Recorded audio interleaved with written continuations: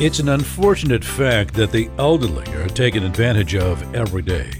While the laws are complicated and constantly changing, the wisest and safest way to keep track of them all is to call elder law attorney Michael Cohen.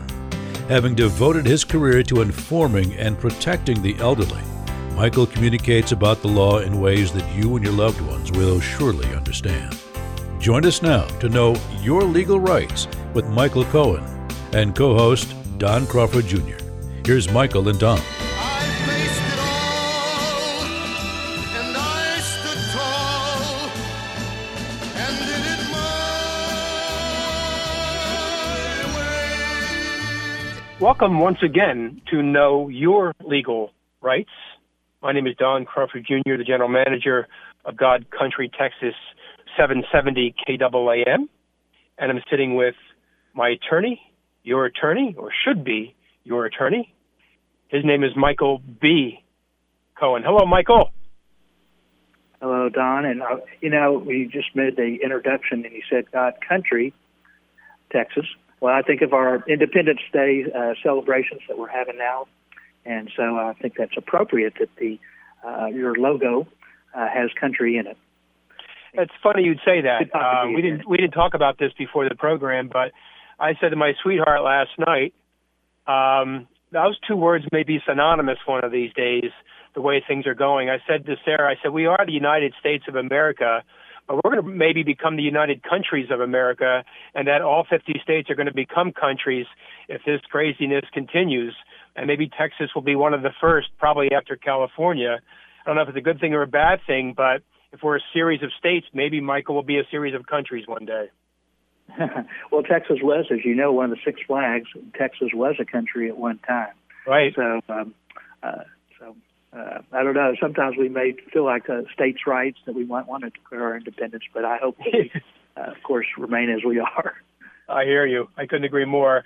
I said Michael B. Cohen because his name is Michael B. as in boy Cohen, but it's also representative of today's program because he wants to talk about a story about a man named James Brown, the singer James Brown that many of you know about, who recently passed away 14 years ago. And it's taken that long to get his estate worked out. That's how chaotic and crazy it was. And Michael wants to talk about that today because it is a fascinating story. Go ahead, Michael. Yeah, most people know James Brown, the godfather of soul. And he had a will. So you would think, okay, well, he had a will. So what's the problem? Well, first of all, let's kind of give a little bit of history about James Brown. As you know, he grew up in poverty and, became a multi-millionaire. They say that his estate may have been as much as $100 million or worth as $100 million. Wow. Of course, when there's $100 million, there's a lot of people are looking at that, and including different family members. He was married 3 or 4, and I'll tell you why I said or 4 times in just a second. And he had 9 children from the different marriages or relationship on the last marriage. So there was different stakes here involved, different people who were interested, as well as his will, his major beneficiaries. Remember I said he grew up in poverty in South Carolina. So in his will, the majority of his money was to go help needy and poor children in South Carolina and in Georgia. So the charities were the major beneficiary. Well, enter the children, and in particular, the 4th, quote-unquote, wife. Was she a wife or not was part of the dispute. Now, initially, you see, if the will was not good, then it may go by heirship. So at first, there was an alignment of children with the quote-unquote fourth spouse, who I'll call Tammy. I'll call her Tammy. Now, Tammy had a child with a relationship She was married to James Brown in 1997. The problem, if you have not a valid will, then it may go by laws of intestacy. Well, if it's laws of intestacy, who wins? The spouse and the children. So they were aligned as opposed to having it go to a charity to say that the will wouldn't be good. So how would you say that the will would not be good? Well, quite frankly, James Brown had a history of some drug problems. And so the first thing that they may have attacked was to say that he lacked mental capacity when he signed the will. Interesting. So, yeah, so they attacked that. And then there's also the question of, was there any undue influence? So normally, and I'm not a litigator, I'm a lover, not a fighter, but normally litigators look at and say, what are the ways to attack a will? Did somebody know what they were doing? Did they know the bounty of their affection when they signed the will?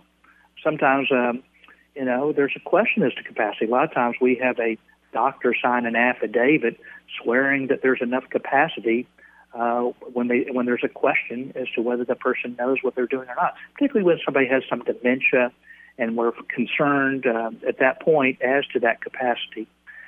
So we have the doctor actually sign an affidavit that says, okay, I examined so-and-so at the same time we signed the will. At the time I examined that person, they knew what the bounty of their affection, et cetera, et cetera, et cetera. And you can do that with other documents as well. Well, anyway, so they kind of aligned at least initially because they would say if the will's not good, then they get, to split up all that money between them, and the charity doesn't get anything. All right. So, or you could argue undue influence. So we had, I had somebody last week, and I said to them they were going to come in with their mom to sign a trust. And I said, you know what? And I could tell that there was some dysfunction in the family. And so I said, well, maybe mom should come up individually, and certainly you should. You certainly shouldn't be in the room. If somebody did come, that could be a potential problem. Really, they shouldn't be in the room because then there would be the argument of undue influence. Sure. So let's say that the member of the charitable organization was there at the time that James Brown signed his will. Then that may be an argument of, well, was there undue influence? So typically, undue influence, fraud, duress, capacity are the typical arguments that probate litigators seek to make sure that a will is not good. And so that's what happened here initially. But that part was determined that he did have capacity. So let's go on to the next thing as who's the beneficiary. Well, the children were beneficiaries. The children from the 3 prior marriages were beneficiaries to some degree, just not as much as it would be under the laws of intestacy. Mm-hmm. In other words, if you didn't have a will, they might have collected more instead of the charity getting the majority. How the question then becomes, what rights would she have? She was not named as a beneficiary at all. I'm talking about Tammy, the 4th quote-unquote wife. Mm-hmm. What rights would her child have? That became another question. So the 4th wife, again, under South Carolina law, where James Brown was from or lived at the time of his death, there's a law called an elective share. So even if the wife was cut out of his will, she would get a portion of his estate under the laws of that state. It's not that way in Texas. There's also federal copyright laws. A long time ago, as you may know, and a lot of these artists, whether it be Tom Petty or some of the older artists, they would sign a contract that would say that they would get hardly any royalties or copyright rights to the songs that they had created.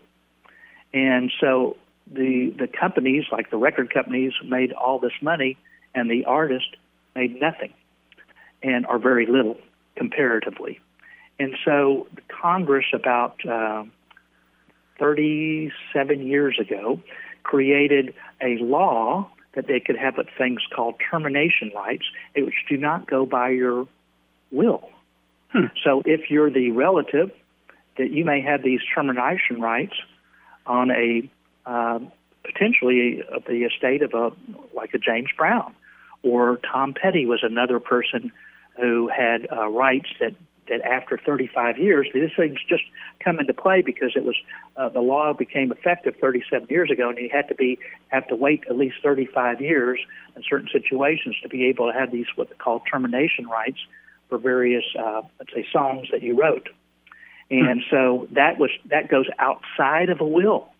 So there's federal laws on copyrights, depending on if you're an heir, whether you have termination rights to be able to collect on those on the artist's works. So now this is important for her to determine the fourth wife that she is in fact the wife. Now you say, well, what do you mean to determine if she's the wife? They got married, didn't they? Yes, but there was one thing that she forgot to tell James Brown, or that she secretly held from him, and that was that she had previously been married at the time and never got divorced from James Brown at the time of marriage. Whoops. Okay. Yeah. Oh, yeah. I just forgot to tell you that. So now, of course, there are laws in the United States against bigamy. Can you be married more than once? And the answer, of course, is no. And so, was the marriage valid? Well, shortly after, they had been married about 3 or 4 years, and so what she tried to do was to say, well, my first marriage should be, I'm asking for an annulment. She was married to a guy named Ahmed from Pakistan. She alleged that Ahmed just got married to her just for a green card. You know, these things happen. And actually, he had 3 wives in Pakistan. Oh, my goodness. So now she said, well, I'm going to court, and it went to the appeals level, and say that my marriage to him wasn't good because he had bigamy. Right. And wow. Okay, so now, we can make a mini-series out of this thing. Yeah. So we had the situation is, well, was her marriage good? And if it was annulled, could it be that it was a valid marriage to begin with? All right, and so at the mid-level, I'll call it the appellate level, before it reached the Supreme Court of South Carolina, they said, yeah, I mean, if he was married, her marriage to him must not have been good, because the fact is that he was bigamy there, and she couldn't be married. But that was done after the marriage, and so at the appellate court level, they said, yeah, it wasn't good. It was annulled, but it was annulled after there was a marriage to James Brown. In the meantime, shortly thereafter, there was the relationship went south. Tammy, by the way, was a backup singer for James Brown. Anyway, that's who he married. And she had a child, again, like I said, with him. Okay, so now the question becomes to the Supreme Court of South Carolina. So the Supreme Court says, well, one second, how do you can't annul something after you've already been married, so your marriage to James Brown was not good, and he had even had an agreement with her that says you cannot make a claim against my estate. You signed an agreement that says you're not entitled to these rights.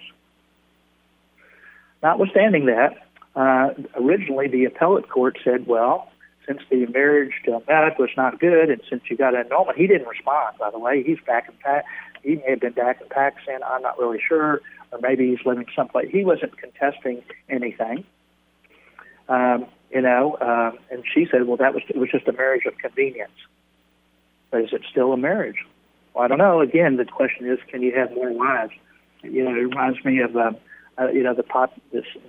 family, they were watching a show called 90 Day Fiancé, and one of the people on 90 Day Fiancé was married to somebody in a country in Africa, and the question was, well, he made it in his country, it was common to have more than one wife. So it's just different than the United States. We have different cultures, obviously. So the bottom line was, should the marriage count or not count? And so it makes a big difference because the amount of money, not only as far as the elective share. So again, in South Carolina, if she was a wife, and even if she was cut out of the will, that she would get a portion of the estate, but also on these termination rights. In fact, she made a deal without telling the other 9 children. So she made a deal with the record companies behind the backs of the other heirs and said, okay, I'm going to sign on 5 of the 100 songs or whatever it is that James Brown wrote. I'm going to give my termination rights, and got well over $1 million without telling the others who were less informed about the termination right provision under federal copyright law. So there was another lawsuit in California on the copyright issues. But yes, so now you had the probate courts in South Carolina first determining that the will was good, that there was no fraud or undue influence, etc. So that means that the will would be good initially, and then the question became, upon appeal, was the will good because was there a right for her to be entitled to an elective share because if she was a spouse or not, and was she the spouse?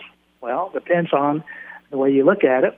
At the appellate level, they said yes, that they were married, even notwithstanding her agreement not to make a claim on the estate.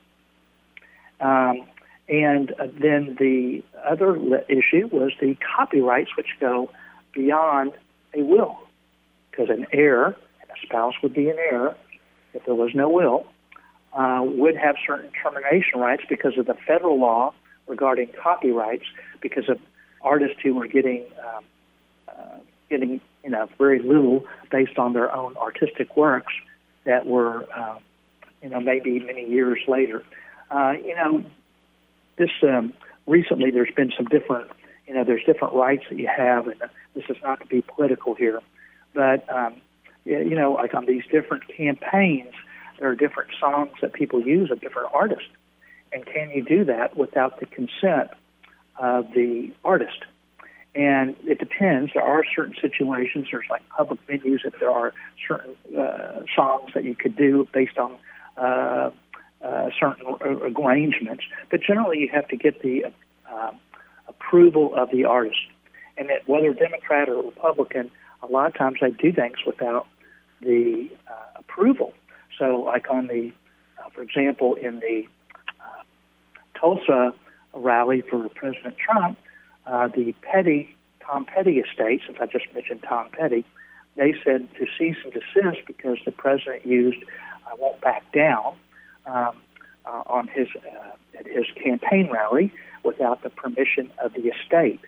And also the Rolling Stones and Prince have also asked for cease and desist. But this happens on both Democrat and Republican, so I'm not trying to be political here. I'm just saying that there are rights that the artists have under federal law and perhaps as part of the estate as well. But don't forget that I run a radio station up in Rochester, New York, Michael, and it's an all-music radio station, and it's a golden oldies radio station, and I know all about these musical rights and copyright laws and these licensing companies, which is CSAC, which is BMI, ASCAP. Yes, and there's exactly new ones. There's new ones now too that come after you for streaming rights. It's not just airplay on the radio, but streaming rights. Michael, you have to pay those music license companies just to play an artist's music on hold at your business. That's how bad it is. So everybody's got their hand out, and it's not just the artists, it's the writers, it's the composers, as well as the music license companies that have their hand out wanting a piece of the action. And I've been paying hundreds and hundreds of thousands of dollars over the years to these companies just to have the right to play their music. And the argument goes on forever. Well, wait a second. And this has been our argument. If it weren't for the radio station, you wouldn't have this promotion in the first place. Well, their argument now is that there's Pandora, there's XM Sirius, there's all these other ways to promote the music.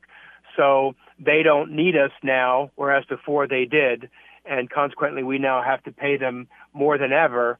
Even before 1972, there was a law that said that you didn't have to pay anybody anything for any of the music after or before 1972. No one knows why. Now they're even going back farther and say you have to pay for music by Doris Day, Elvis, the Beatles, Herb Alpert, you name it. So it's an ongoing thing, and I know why. That's made James Brown's estate much more complicated. Yeah, no, that's exactly what's going on, and that's exactly, actually, the companies that you mentioned and what I've been reading about are the ones that are trying to protect the interest of the, like you say, their constituents, and that is the musical artist. And of course, like you said, from way back then, I mean, people would die to get their, you see all these different movies where the young artist said, please just go to the radio station, please play my music. That's how people hear about it to begin with. And that's what makes it popular to begin with, which is exactly what your argument is. But somewhere down the line, Congress said, well, a lot of these people just didn't get hardly anything the way they should have deserved because they got taken advantage of by the record companies. And so now, like you said, there's these rights based on federal law. And in this case, Tammy, the quote-unquote fourth wife, if she was a wife, would be able to stand and benefit through the collections of these different types of companies that through different rights, having termination rights because of basically federal law, like you just mentioned. Yeah. So that's why it became so much more important to be considered a spouse, even if she had been cut out of the will. And so what ended up happening, by the way, was the Supreme Court of South Carolina, after 14 years of litigation to determining whether the will was good, to determine whether she was, in fact, the wife, they decided that you could not annul a prior marriage after you're married. Wow. So therefore, the good news for the charities in this case is that the charities should be the beneficiaries, which is what the intent of the Godfather of Soul desired at the very beginning. I guess at this point, I'm not sure if he says, I feel good after all this 14 years of litigation to be able to go to the ones that he wanted things to go to. Kind of reminds me of, reminding of his his childhood, kind of like you think of the old Orson Welles movie, Rosebud, reminding him of his childhood and how things, in this case, how he wanted things to go. And that is the way he came up and to help those who were less privileged. So you've heard it all, or at least you thought you've heard it all, until Michael tells you about James Brown's estate and what a mess 14 years later. But here we are. Are you going to have those kinds of issues? We highly doubt it. But all estates can be very complicated, all of them. And that's why God made the Michael Cohens of the world to evaluate them and point you in the right direction. And the first step to go in that right direction is to attend Michael's next workshop, and that is on Saturday, July the 18th at 10 a.m. That is a workshop that is done online, so it's a virtual workshop, and you don't attend in person, just like Mike and I are doing this show, not together, but over the telephone, the old-fashioned way, because of the virus, and we need to keep the social distancing in place for now. But this is the same thing. The workshops are done online. And Michael, in about 60 seconds, tell them all about the workshop. Yeah, we make it very easy for people to attend, by the way. All you do is kind of click on a button. It's very simple. But to attend the next free estate planning essentials workshop, where you ask whatever it is that you want to know about estate planning or wills or probate or trust or Medicaid benefits or veterans benefits, all you have to do is call 214-720-0102. That's 720-0102 or sign up online at DallasElderLawyer.com. That's DallasElderLawyer.com. And if you do go to that free Estate Planning Essentials workshop, we also do offer the ability to have a one-on-one vision meeting where we can look at your own estate planning documents if you should have them, and we see if your goals are being met. So to do that, again, all you have to do is call 214-720-0102 or sign up online at DallasElderLawyer.com. That's Saturday, July the 18th at 10 o'clock, online in the comforts of your own home. So dial that phone number or go online, Michael B. Cohen, Dallas attorney, and you'll really benefit from this workshop, or any of them for that matter. They're very helpful. It's 2 hours of free estate planning discussion or government assistance discussion, and then another hour privately to go over your specific circumstances. Dallas Elder Law Attorney Michael Cohen, thank you, sir. The record shows I took the blows and did it my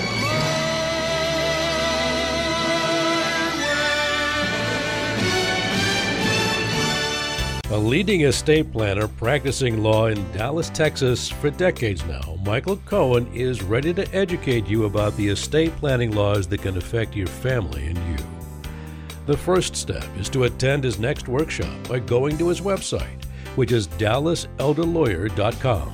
That's DallasElderLawyer.com to sign up for that free Estate Planning Essentials workshop. Or you can also call him by dialing 214-720-0102. That's 214-720-0102. A talk show host on 770 KAAM for 6 years, Michael Cohen is the person you want to evaluate and complete what could currently be a deficient estate plan. Make sure it is done your way and sign up for his next workshop today.